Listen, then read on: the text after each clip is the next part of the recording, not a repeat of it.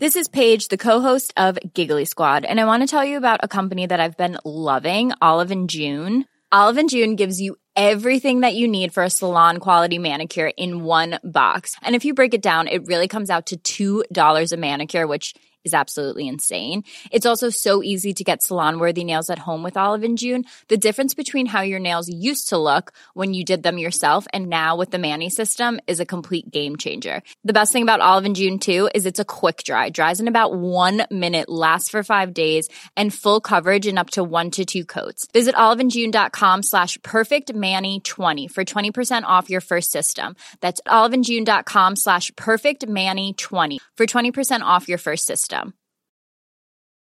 I'm Sandra, and I'm just the professional your small business was looking for. But you didn't hire me because you didn't use LinkedIn Jobs. LinkedIn has professionals you can't find anywhere else, including those who aren't actively looking for a new job, but might be open to the perfect role, like me. In a given month, over 70% of LinkedIn users don't visit other leading job sites. So if you're not looking on LinkedIn, you'll miss out on great candidates like Sandra. Start hiring professionals like a professional. Post your free job on linkedin.com/people today. Guy who couldn't come up with an intro say, what? What? Ah, I gotcha. Yeah. Yeah. But this is an issue we should address.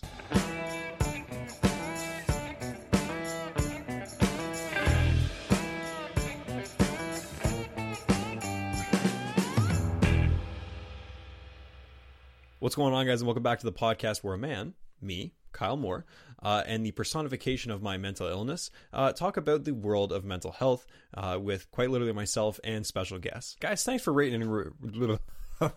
Oh, no. It's going to be one of those podcasts. Oh, okay. Off to a hot start. Guys, thank you for rating and reviewing the podcast on your favorite social media platforms. It's honestly funny you can't even say it. And I'm going to keep the trend going, because contrary to... No. I was going to say you. No, I was going to say everybody. Yeah, I am enjoying this little hey, rate and review the podcast, and I'll send you a little something if you show me on the LifeStrike Instagram account. Nothing. So last week I did a dad joke. The week before that I did a picture of my dog. What prizes? What grandiose prizes? Jeez. What do you got this how about week, this big week? Guy? If you send me, it could be anybody. My God. It could be somebody AirPods? I've known for life. It could be somebody I've never met before. A new it could be a random TV? page. It could be anything. Free if vacation? you send a screenshot of the fact that you've rated and reviewed the podcast to the LifeStrike Podcast Instagram account at LifeStrike Podcast on Instagram, shameless. I will comment something unbelievably nice on your most recent post on Instagram. This is where we've just got to. Just like so insanely kind. Basically, so It's almost sickening kind of thing. What I talked but just to you like about, if you toss that in there, you are going to have a lovely comment that is going to pop up out of the blue, and all your friends are going to be like, oh my God, who's this handsome young podcaster, commenting on your post. And you can play it off and be like, I don't know, this guy's such a creep. Okay. I have no idea why he's doing this. There we agree. Oh my God, I just get these kind of messages all the time. You can use it to your advantage. All right, so that's going to be the little thing this week, the little incentive to rate and review the podcast. Guys, I want to thank you guys also for reaching out and telling me recently about things that you've liked from the guests that I've had on, the people who have DM'd me to really talk about the content of what my guests have been talking about. It really means a lot. I love it. I love to be able to interact with you guys as much as possible. It's something that I'm definitely going to put a little bit more emphasis on the Life's Rec Instagram account for sure. To be fair, real quick, it actually really is nice to hear from you guys, because I don't have to listen to him all the time. I can focus on you guys. Just nice. So so guys, thanks for reaching out. And there's a lot to unpack in this week's episode, because this week's guest is a licensed psychologist with a doctorate degree in clinical psychology who specializes in mindfulness-based cognitive behavioral therapy, treating individuals with generalized anxiety disorder, social anxiety disorder, panic disorder, obsessive compulsive disorder, rings a couple bells, and has led social anxiety disorder and obsessive compulsive disorder groups. She's the founder of Huddle.care, which we're going to be talking about more in this episode, but it's an online group cognitive behavioral anxiety treatment platform. And she also hosts a podcast. It's called the Tell Me What You're Proud Of podcast, where basically she does the concept of the podcast is really interesting. So she has her clients on, and they record their therapy session, and then that therapy session is put on online. So basically, you can hear an entire session. And I have to say, I've listened to a couple of the episodes, and her guests are so open up like that. Her guests, her clients are so open, and she talks a little bit more about how she makes them feel comfortable and everything like that. But from somebody who has been to their fair share of therapy appointments, for good reason. Much needed throughout my sparklingly exciting life. Did you brag about therapy? It was really it's pretty cool to hear a full therapy session, because you can't imagine, it's such a scary thing, and then to have that broadcast out to God knows who. It's definitely a nerve-wracking thing. So it's really cool. And I don't want to keep blabbering anymore. I just want to hop right into it. God. And I think you guys are really going to like this one. And there's a lot of information. So definitely try to soak in as much as you can. Dr. Maggie Perry, without further ado, how are you doing? I'm doing great. Thank you. How are you? I'm doing quite well. Quarantine has been a bit tough for sure, as it has been for everybody. But no, I've been good. I got to come back home and see my family for a bit, so definitely taking advantage of that for sure. Yeah, that's great. I've enjoyed the extra time with my family too. Yeah, it's kind of been a bit of a gift of time, so I've definitely really enjoyed that. The first thing I wanted to talk to you about is first and foremost, just to kind of, if you, in your own words, would be able to give a backstory on your progress through the medical field and with mental health. Sure. So I'm a clinical psychologist, and so my background started at the University of Michigan, where I got my BA in psychology. Then I got my doctorate in clinical psychology at Loyola University, Maryland, and I did my pre-doctoral internship and my postdoctoral fellowship at the Anxiety and Stress Disorder Institute in Maryland. And that was where I primarily treated panic disorder, social anxiety, OCD, and generalized anxiety, and got a lot of expertise there. After my postdoc, I moved to San Francisco and started a private practice, primarily seeing those same disorders, and it was normal in-person private practice. Mm-hmm. After a couple of years, I moved to Chicago, and at that point, I was licensed in Maryland, California, and Illinois.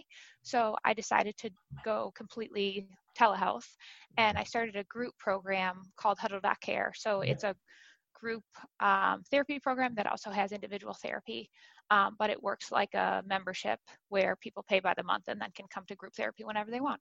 Awesome. That's great. I like the idea of kind of the drop in, kind of do it at your own pace. Yeah, exactly. And the other thing about group therapy is there's a couple things that it's very effective, particularly for anxiety disorders, but there's a couple things that make it hard to get into group therapy, and scheduling and billing are two of them. It's hard to get a bunch of people with the same problem in the same space at the same time. So now with Zoom, that's not as challenging.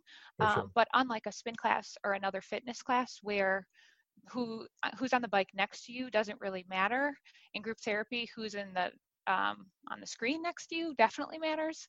So it's partially, I've made the model so that it can be drop-in and flexible with the schedules, but it's also like if you don't really feel like you fit in on Tuesday night, you can always go to Thursday morning and try out kind of different people until you find your fit. That's kind of the intention of it. That's awesome. Why do you find that kind of therapy works best for the people that you're working with? Yeah, thanks for that question. So in anxiety treatment at this point, the model that I work from focuses on the process rather than the content. And what I mean by that is anxiety disorders all follow a similar process where, in the presence of fear, we have catastrophic thinking. We have the fight or flight response in catastrophic thinking. And then what takes an anxiety state and turns it into an anxiety disorder is when you add uncertainty and you resist that uncertainty. So all of the different anxiety disorders are just marked by the different avoidances that people do. And it's avoidance that creates, maintains, and intensifies the anxiety. And I say all that because in treatment, we're not just trying to help people take deep breaths or relax their muscles or something like that, which is anxiety management, but not anxiety treatment. Anxiety treatment is looking at the process that maintains the anxiety. Right. And it's actually easiest to see the process in other people. So if you're in a group with a bunch of people with a similar problem and you hear them describe what triggered their anxiety, what's happening in their body, what's keeping them stuck, what they're doing in response, there's a lot of light bulb moments of like, oh, that's what I'm doing, that's Right. maintaining my suffering, rather than I'm having a unique experience that's only happening to me and this is my only option for how to respond. So the long-winded answer is basically group therapy is great for observing process in addition to normalization, support, and validation. I love that, because I mean, I think in the world of mental health, and something that I've seen in my own life, is that you kind of sometimes develop these ideas that you're alone, and that you're kind of going through this craziness all by yourself, and you're the only person who really deals with this, and no one would necessarily understand. But bringing a group of people together who all are kind of running that same race, I think is fantastic. Because I mean, I can definitely say for myself that I definitely don't recognize things in myself as much as I would in somebody else. So I think that the premise of it is quite fantastic for sure. How long has Huddle.care been around? Since January of 2017, so about 3.5 years. Awesome. That's has it evolved since that time, or have you found that it has it was one of those things that people really responded to it quickly, and the model has stayed quite similar? It started as just a handful of small groups that I took from my private practice. So I used to run small groups in person. And then as I transitioned to Chicago and transitioned to telehealth, I just took those same small groups and put them online. And what I found, like per what I was saying before, is that getting people to trust that they're going to fit into a new group and joining the new group was a challenge, where when I met people in person, the people that started those original groups just trusted me and then trusted each other and then ended up having a good rapport. So it was really when I was getting new requests for group that I thought of the idea of the monthly membership and the drop-in situation. And actually over time, I also came up with another thing called community time. And so it's basically an applied lecture, but it's a way for a new person to get to know the community. So in community time, everybody says what they're proud of, which is just wonderful. So you just pick a moment in the week that you related to your anxiety effectively. And so even if it was a really bad week, like just being able to show up to a group of people and reinforce that moment. And then I talk about the skills that made that happen. So we really get good reinforcement around that. That can be like really motivating and hold people accountable. And then there's different themes that are pretty much relevant for everyone. So clinical perfectionism is almost relevant for everyone. Tolerance of uncertainty is often relevant. So we talk about different themes in community time, and then we bring them to the small groups and apply them to people's lives. Awesome. And so that changed over time, but the model that I have now has been around probably 1.5 years or 2 years. That's great. That's great. Is that at what point during Huddle.care did the idea for your podcast, Tell Me What You're Proud Of, kind of come to fruition? Oh, yeah. Thanks for that question, too. So I've been working on the podcast for about 6 months. And so it was just with the person that I'm working on my podcast with that as I was describing Huddle, I actually said, I have people tell me what they're proud of. And then we decided that would be the title of the podcast, because I think that's, if I'm contributing anything to the field of psychology, I think that's where my methods are slightly different, because I'm following an acceptance and commitment model, which is pretty common in the field at this point. And I think just the slight twist that I have on it is that it's focused on what people are doing well and reinforcing those patterns. I've listened to a couple episodes of your podcast. One that stood out to me most significantly was the episode that you had done with Stephanie, when she had talked a lot about her intrusive thoughts. Those are definitely something that were very prevalent in my own life. It's, I guess a multitude of questions came from listening to that episode, but, first and foremost, how do you essentially make people feel comfortable to talk about those stories? Because going to therapy in itself can be a scary experience, let alone to have it recorded and then put into podcast form. Yeah, so the people that are on my podcast are certainly courageous. It's often from, in some cases, years of rapport. Right. And also they're identifying details and their voice has changed. So I think that makes it helpful. But anybody that's at the point that they're able to describe the process that maintains their anxiety or their OCD is pretty far into the therapy process, which I think is great. Right. But to that point about people feeling safe in the process, I think that I do a couple of things that I hope make people feel safe. First off, I actually explain the theoretical model. So it's not always common for you to go to therapy and have the therapist actually explain how they think you're going to get better. Mhm. Sometimes you just start with, how you're doing, and you don't necessarily have a sense of the framework that the therapist is working within. So I think that immediate education can be immediately helpful and put people at ease. And in that education, I could go into a little bit more, but it's basically around how fight or flight plus catastrophic thinking leads to avoidance. And so all of the techniques are in the service of finding and shifting the avoidance behaviors. Mhm.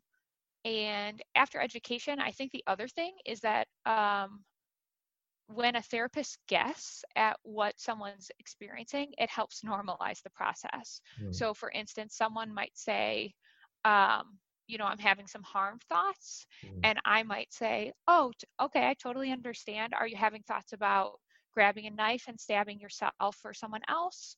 Are you thinking about swerving into the median while you're driving?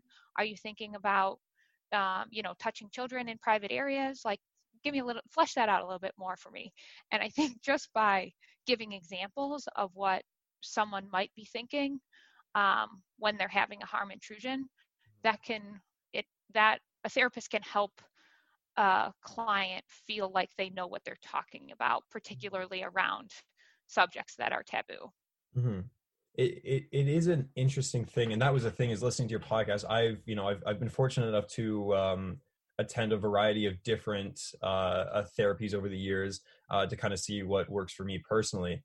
But one of the things, like, speaking of that episode about Stephanie, was the talking very openly and liberally about the intrusive thoughts. And I thought that I thought it was fascinating, because I think that it's so often so almost unspeakably taboo, and the things that pop into your mind are so terrible, and you're like, I don't want to even speak these out into the universe. To have, like you said, you kind of like normalize that conversation. Could we talk a little bit more about those intrusions, and from your perspective as a mental health professional, what they are, what they signify, and just going a little bit more into that? Sure. So let me actually say a little bit more about the overall understanding of what anxiety disorders and OCD are. Mhm. So we start with the anxiety state, which is normal, natural, healthy, and adaptive, and it's a reaction to a threat or a perceived threat. So in the presence of a perceived threat, we have fight or flight, and we have catastrophic thinking. And there's different categories of catastrophic thinking that can show up when you're in fight or flight, really based on what the threat appears to be or what you value. And what I mean by what you value is you're likely to have intrusive thoughts or catastrophic thinking about stuff you care about, but like in the opposite direction. If you care deeply about your family, you're likely to have the thought, what if my family dies? If you care deeply about your work, you're likely to have the thought, what if I don't turn something in on time?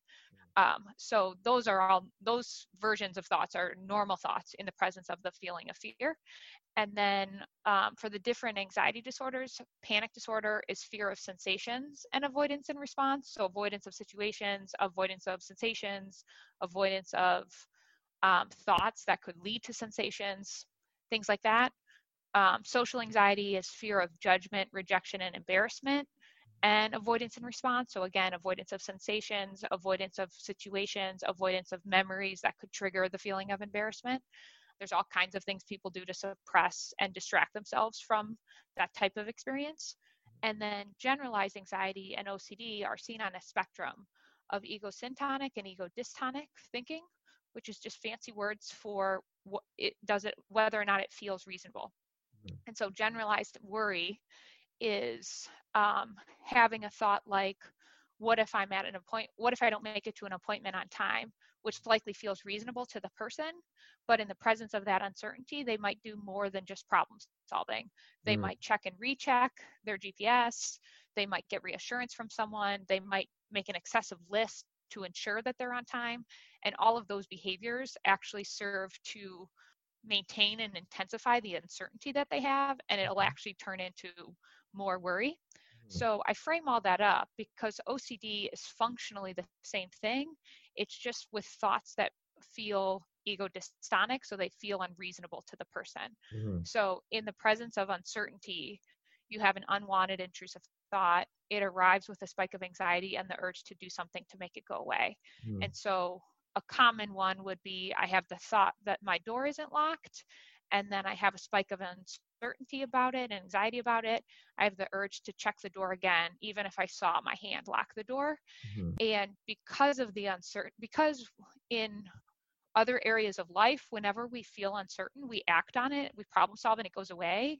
It feels very strange to have a feeling of uncertainty and not do something about it. Mm-hmm. And particularly for the unknowing person that has a biological vulnerability to OCD, they start engaging in that process of checking whenever they feel uncertain before it's, before they realize that the pattern is making it worse. And then all of a sudden they've been doing it so often that it's happening really often. And then that can be incredibly demoralizing. So there's typically an extra level of like shame and demoralization about the uncertainty that shows up with unwanted intrusive thoughts. But it really can range from how do I know that there aren't germs in this location? How do I know that I've checked the door or the stove? How do I know that I'm not going to hurt someone? How do I know that this really disgusting thought isn't going to come back, or scary thought isn't going to come back? So basically anything that a person doesn't want to be thinking could, and the more that you don't want to be thinking something, the more likely it is to show up. Just like, don't think about a white elephant right now. Gotcha. And Yeah. you just got it. Yeah. So that's kind of how intrusive thoughts are functioning. If you don't want to be experiencing something, it will come back. And if you resist against it, it'll persist. Mm-hmm. In your experience, what do you find is a great, overall treatment option for intrusive thoughts? And what's a good first step? Yeah, the first step is actually getting yourself educated. So there's a lot of really good books about these concepts. I would say, for intrusive thoughts in particular, on overcoming unwanted intrusive thoughts by Martin Seif and Sally Winston is a really great book that is a very educational and compassionate take on having intrusive thoughts. And after you get yourself educated, you're basically looking for professional help that helps you identify the patterns and then challenges you to do the opposite of what your body feels like doing. So what you said earlier around, it's hard for me to understand what's happening within myself, it's easier to see it in someone else. Welcome to the human condition. That's happening for everyone. Right. And that's also why some people can read a book, understand the process, apply it to themselves, and be good to go. If you're that type of person, I applaud you. That's great. Try the book first. But most people need help. Like once they understand the concepts, they need help slowing themselves down, noticing when it's occurring, coming up with some different options of what they can do rather than what their mind wants them to do. And then also accountability and motivation over time. So the buzzwords for this, or not buzzwords, but like the treatment modalities that you want to look for is cognitive behavioral therapy, acceptance and commitment therapy, exposure and response prevention, mindfulness-based CBT is another term, but exposure and response prevention is the major technique. And basically it's just saying, we're going to expose you to the thing that you find anxiety provoking. We're going to prevent you from avoiding.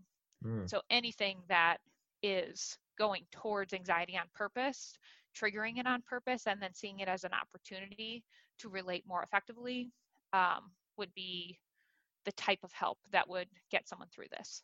Right. So when you have somebody who comes in and they're sitting down for a session, or they're in huddled up care, what is the practical application of that? What are the actual actions that they take to start to kind of rewire that thinking pattern? It's a great question again. So I would start with self-monitoring. So in self-monitoring, there's really specific things that you want to be looking at. So you're looking at, what am I triggered by? Is it internal or external? So external triggers are situations, locations, people, activities. Internal triggers are thoughts, feelings, memories, sensations. But anything could trigger an intrusive thought or a worry thought. So it's, what's my trigger first, then what is my thought, then what's my feeling, what's my sensation, what do I want to do in response, and then what do I actually do. And then once people they've collected some data on moments that they're typically stuck, and when they observe their mind, what is happening in their self-monitoring, then we take those moments and try to offer some more flexibility. And so the therapy is very present moment that it's like you show up and say, okay, in the last week, these are the moments that I was stuck. But the idea is that we're using the content of your life currently to help you understand the process of your mind generally. And then you can get relief from wherever you're stuck right now, but then also have the resilience to observe the process in yourself later and prevent yourself from getting stuck. Interesting. I love hearing about this because I mean, my approach when I first started this podcast, when I first started to kind of go through the process of getting better mentally, was kind of very just like, I guess just kind of like I almost said on my very first podcast that I ever did, I said this podcast was like a spoonful of sugar. It's not backed by science, but if it helps you feel better, it helps you feel better. And so it's really interesting to hear the actual kind of that yeah, as you said, the cognitive behavioral training and how you can develop different life patterns. It is really, it's quite something, really, honestly. How long do you find it is until your clients really start to kind of see things within themselves? And obviously it's a case-by-case basis for sure. But I know I've spoken to so many people who, when they first start going to therapy, it's a bit of a slow process. How long do you find it is until people start to kind of feel a little bit better, a little bit more able to kind of handle that day to day? Yeah, so with the anxiety disorders and OCD, so OCD, just for semantics, isn't part of the category of anxiety disorders, but Okay. the way that I treat it and some of my contemporaries treat it is very similar. So that's why I'm saying anxiety and OCD. But if you've never heard what I'm describing, I've seen people get relief within 2 to 3 weeks. Wow. So if you're not full recovery, but if you've never been educated about the way that your mind operates and you've never been observing it the way that I'm describing, then within 2 to 3 weeks, you should start to observe and start to flex your responses a little bit and get some relief. And sometimes people get relief immediately just from having a different understanding of what's happening, not thinking that they're losing touch with reality, Right. or never going to get better, or completely alone. So those, I think, also provide people with relief. But then after that 2 to 3 week bump of like, okay, I'm suddenly understanding this differently and starting to respond differently, depending on how severe the disorder is and for how long it's gone untreated, there can be some really subtle avoidances that maintain suffering and take a long time to relate differently to. So I think actually when it comes to professional help, also what you're looking for in someone that you're getting professional help from is that they know the patterns really well. So it's great as an individual person to know the patterns within yourself. I think it's my role as a psychologist to understand hundreds of different patterns and to be able to predict them in people and see them before that happens to the person so that I can try to get out in front of what could cause suffering. So with that in mind, actually severity doesn't predict prognosis, meaning that even if you're really, really stuck and really, really distressed, it doesn't mean it's going to take as long to get better as it did to get to that spot. But sometimes there are honestly quite subtle avoidances that take a little bit of time to even notice are occurring. Besides that, some things that predict recovery are sense of humor and sense of willingness. And the reason that I'm saying that is, so willingness is about seeing the process for what it is and being willing to take a leap of faith and try something new. And if you see what's happening, but you're having trouble kind of jumping into the chasm of like I'm not going to do the avoidance behavior when I'm anxious, I'm going to let myself have that feeling and even go towards it, then it doesn't matter if you understand, you actually have to do the work. So that can get in the way of making progress. And then the other thing is sense of humor, that fear and laughter can't coexist. Right. And if you're laughing, you have some sense of distance from what you're thinking. Mhm. And what we're trying to do is get distance from thinking. So laughing about it is a great way to get there.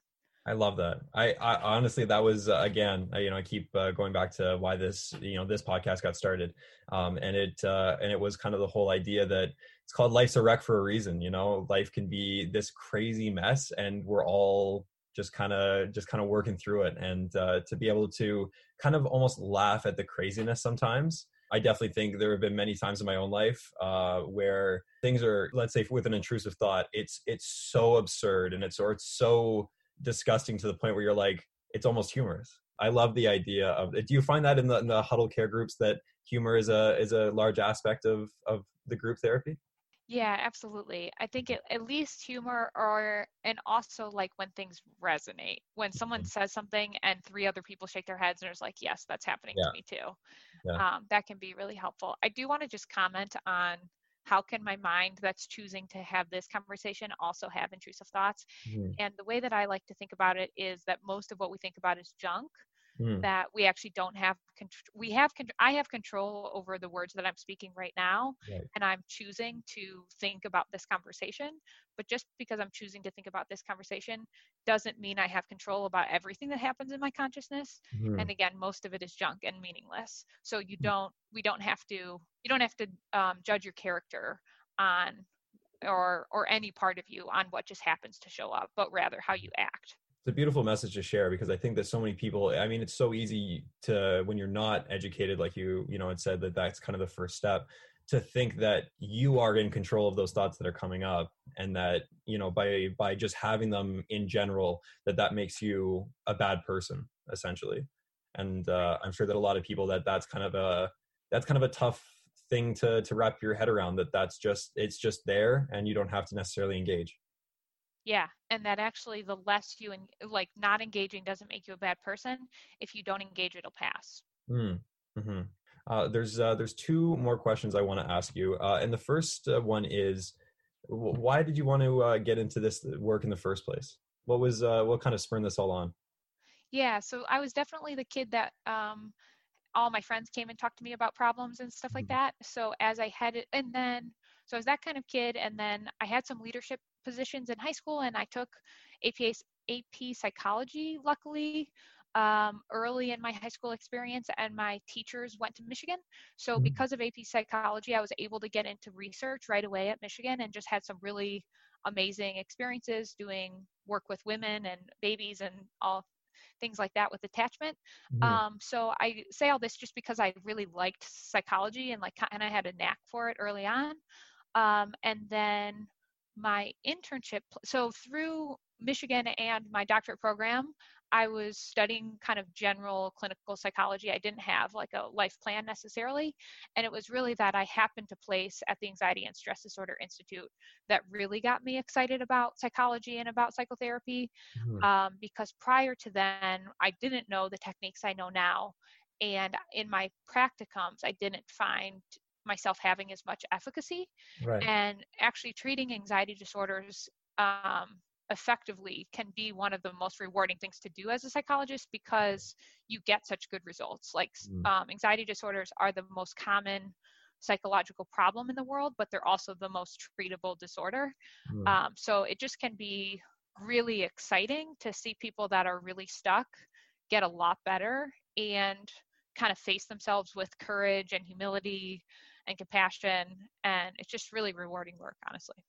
That's fantastic. I love that. The last thing I want to talk to you about is, at the end of every podcast episode, every time I have a guest on, I kind of started doing it with at the beginning of my podcast, where at the end of the week, I would kind of give essentially a challenge to my listeners to say, like, here's something that you can adopt into your week or into your month or even into your whole year that might help you, not in maybe a drastic way, but might just help every day just get a little bit better and a little bit better. What's something that you would say is just something small that somebody could do to incorporate into their own lives that you think would help either ease the strain of what they're going through or put them on the path to recovery? I would say reduce your urgency. So one of the components of anxiety is urgency. Okay. And if you could have the same thought without the feeling of anxiety, and you probably wouldn't feel urgent. So when you're noticing that you feel urgent, doing anything to slow yourself down gives you the chance at responding more effectively. And so I know it's a little bit cliche to say like take 3 deep breaths, but honestly, when you're in the stage of differentiating between, is my anxiety part of a larger condition of suffering, or is it actually a problem to solve? If you can slow down anytime you feel urgent, again, you have a chance at doing something differently. So however you want to build in reducing urgency, there's a number of different ways, including mindfulness meditation or breathing practices, yoga, stuff like that. But if in everyday life, just as you get that feeling like your heart starts racing, you suddenly feel like you have to do something, if you can teach yourself to stop, you have a real chance at observing yourself. If somebody is let's say kind of almost seemingly like they're feeling out of control, is there something, like a certain technique that they might be able to implement to then be able to take that step towards saying, okay, I got to take these deep breaths, if they are feeling like that crazy whirlwind kind of out of control? If you feel completely out of control, you should lay on your stomach with your windpipe on the ground, so that you can only breathe through your nose. Because by out of control, that's suggesting to me that they're maybe on their way to panic, or they're having so much thought, so many thinking that they just can't think straight. And so what happens when you lay on your stomach is you can only breathe, you can't control your breathing, and actually what you want to be doing is breathing from your nose so that you don't hyperventilate. And you basically can't hyperventilate in that position, and it slows you down. Awesome. That's fantastic. So now that we're kind of reaching the end of everything, where can everybody find your podcast, and how can they sign up for Huddle.care? Okay, yeah. So you can sign up for Huddle.care by going to www.huddle.care. And you can either sign up for my weekly newsletter or book a consultation through the sign up button on my website. My podcast is called Tell Me What You're Proud Of, and you can find that on Spotify, iTunes, anywhere you find podcasts. And then I also have an Instagram at Tell Me What You're Proud Of. That's awesome. Dr. Perry, I want to thank you so much. This has been an absolute pleasure, and I know that I benefited just as much as my listeners have, so thank you so much. Thanks for your time, Kyle. Guys, I want to thank Dr. Perry for coming on the podcast today. Obviously, everything that she said really resonated with me as somebody who deals with OCD and anxiety, who has little mental quirks. An absolute basket I'm not gonna lie, this podcast was kind of like throwing myself a bone. It was like a free little 30-minute, learning about OCD. This is how you get free therapy, kids. You start a podcast. Honestly, starting a podcast will make you want to go to therapy anyway. So this is just little loopholes. Yeah, honestly, very true. Something that stood out to me and this guy out of that conversation that I love so much. A couple things. Number one, it was like how crazy deep the world of OCD and anxiety is, how many different kinds of OCD and anxiety, how many different treatments, how many different ways of processing how crazy what's going on in your life. And also the fact that humor plays such a big role in predicting recovery. That was the thing, is like when I started this podcast, I kind of wanted it to be an opportunity to kind of laugh at the nonsense, to be able to laugh at everything that was going on and everything that made life not necessarily great at times. And just to be able to laugh, because it's like you only get, one shot at this, and your own brain is making it terrible. Like, that's so messed up. And just the fact that it's actually clinically proven that humor plays a role in recovery and predicting recovery, and I really love that. Honestly, it's a shame that you're not funnier, or maybe we could speed this whole process up. I hope you guys enjoyed this. As always, follow today's guest on social media. You can follow Dr. Perry's podcast on Instagram at Tell Me What You're Proud Of. Again, guys, go check out the podcast. It's really great. And while you're on Instagram, toss this podcast to follow as well at Life's a Wreck Podcast. Just click the little follow button, and then while you're doing that, if you're like, the host is like tolerable, let's toss him a follow as well. Same page. Scorsy with 3 Ys. It's easy. Yeah, it's fun. Oh God, dude, everything you do is just so. Yeah. I should make you a podcast. Or yes, give the people what they want. I should make you an Instagram. No, give me a podcast. Yeah. Well, let's get this thing going. But guys, as I'm just kind of sitting here and thinking about today's episode, I really can't help but think that you're nuts. Life's a wreck. That too.